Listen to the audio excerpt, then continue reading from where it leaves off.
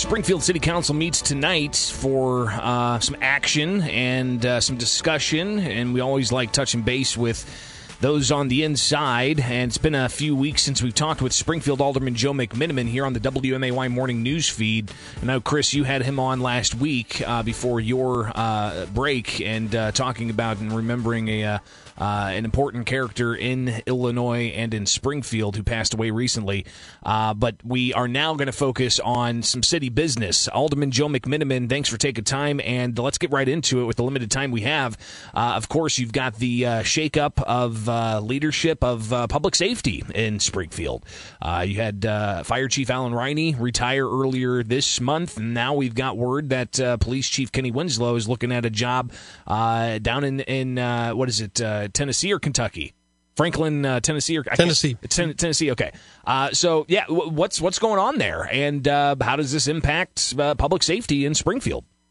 Greg and Chris, good morning. I would call it more of early departures rather than a shakeup. You originally asked me to come in and talk about pensions. Well, this is at the heart of the issue. What's happening is when our police and fire officers reach age 50, they, at that point in time in their life cycle, become eligible for a pension. And so both Chief Rainey and Chief Winslow, they've reached age 50. And I don't blame them. I think I might blame some of our past legislative leaders and so forth that we've created a very generous and lucrative pension. And so in the case of Chief Winslow, he can leave city employment, receive, I think the paper reported, a $90,000 per year pension check, and then also get hired somewhere else and receive a second paycheck per month. So I think Chief Rainey is in the same way. He hasn't chosen another job yet, but I'm sure he's thinking about it. So that's what's really happening. We lose some of our really top individuals for their own family financial reasons to get ahead in life. That's it in summary the way I see it. And you've talked in the past about the ballooning unfunded pension liability for police and fire. How do we get control of this?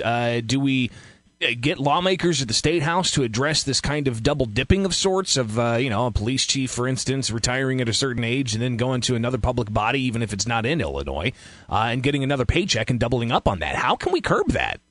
Well, yeah, on the spending side, it's more of a General Assembly problem because they, in some ways, control the pension formula. But the spending side is also on the city government in the sense that we control final rates of pay when people retire, which turns into pensions.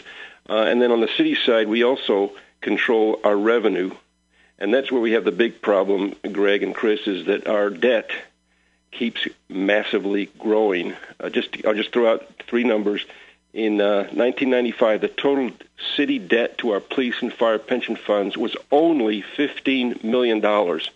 When I came into City Hall, it was $200 million. So that's roughly how many years later? 15 or less than 15 years later. And now the debt, based on our comprehensive annual financial report, which we received 2 months ago, it's now $400 million. So it's grown from $15 million in 1995 to in 2012 when I came in, it was $200 million, and now it's $400 million. It's like taking on a mortgage. And I would say that currently the biggest problem is the city council, less so the mayor. The mayor's tried to take some steps, which there's not time to talk about, and the council has voted. I'm the only guy voting with his proposal some of the time. And I think that's sad. So I'm term limited, Greg and Chris, but God willing, health willing, family willing, I will stick around and try to find good council members that understand the future financial health of our city depends on some change policies. And I think, I hate to say it, but Budget Director McCarty is at the heart of the problem. He's been an enabler. He's the longest-serving, currently the longest-serving member of the cabinet, stretching over two mayors. And during his time in office, he's like a local, I shouldn't say that. I was going to compare him to Mike Madigan. He's been around so long that he's got to share the responsibility for what's happening. And he's voted against some of the proposals that I've tried to advance, or not voted against, but recommended that our aldermen vote against some reasonable fiscal policies, and I'm very disappointed in McCarty.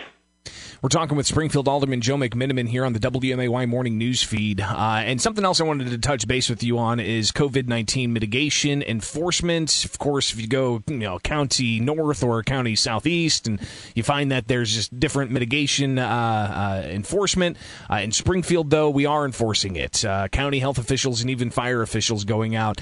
What do you say to businesses who see a disparate level of enforcement and may be targeted themselves for things like, having the wrong kind of heater in a space that they're forced to operate outside? Well, I'd say the problem begins with our current president, who set the wrong example for everybody, holding rallies where people just get all jumped together. He's setting the wrong leadership. Consider this, though, Greg and Chris. Right now, Illinois, the state of Illinois, leads the nation in the number of COVID cases per population. What does that say, though? But what does that say, though, about the mitigation that's been in place since since May? What and then changing and opening up worse. And then changing and then being more restrictive and you have to change as the virus changes. I agree with you that there's unequal and uneven enforcement. And that's because that's the way we live in a national, local, state country where you've got different leaders saying different things. Well, what are you hearing, though, from constituents that own businesses and restaurant owners and bar owners in particular? It's a mixed bag, Greg. Some businesses have done better with COVID and some vastly worse. And the restaurants and the bars are getting hit the hardest, and that's why we need a federal relief package targeted at the sectors that are most hurt, and I think we'll get it, and that'll get many of our businesses over the hump. But we have a serious pandemic, and we have to take appropriate steps. We can't let, when we had 1/3 of our fire force down, Greg, how about if it was 1/2 of our police down with COVID? So we're trying to take steps to prevent the worst that can happen, and we know what's going on in our hospitals. We don't want every bed to be taken up, or the beds taken up, but we don't have the staff to serve them, to care for our patients. It's an ugly situation, but with the vaccines coming out, there is light at the end of the tunnel. And Alderman, shortly here, if you could, you are term limited. Do you have any future sites for another elected office, either in the city of Springfield? I want to help our mayor. I want to help our mayor succeed as best he can. I think this mayor has had the most troubled set of cards that any mayor could have had in the last 60 years. Whether it be the state of Illinois budget shutdown or now the COVID, racial issues. He's got a tough combination of issues to handle. I think he's doing the best he can, and I want to help him.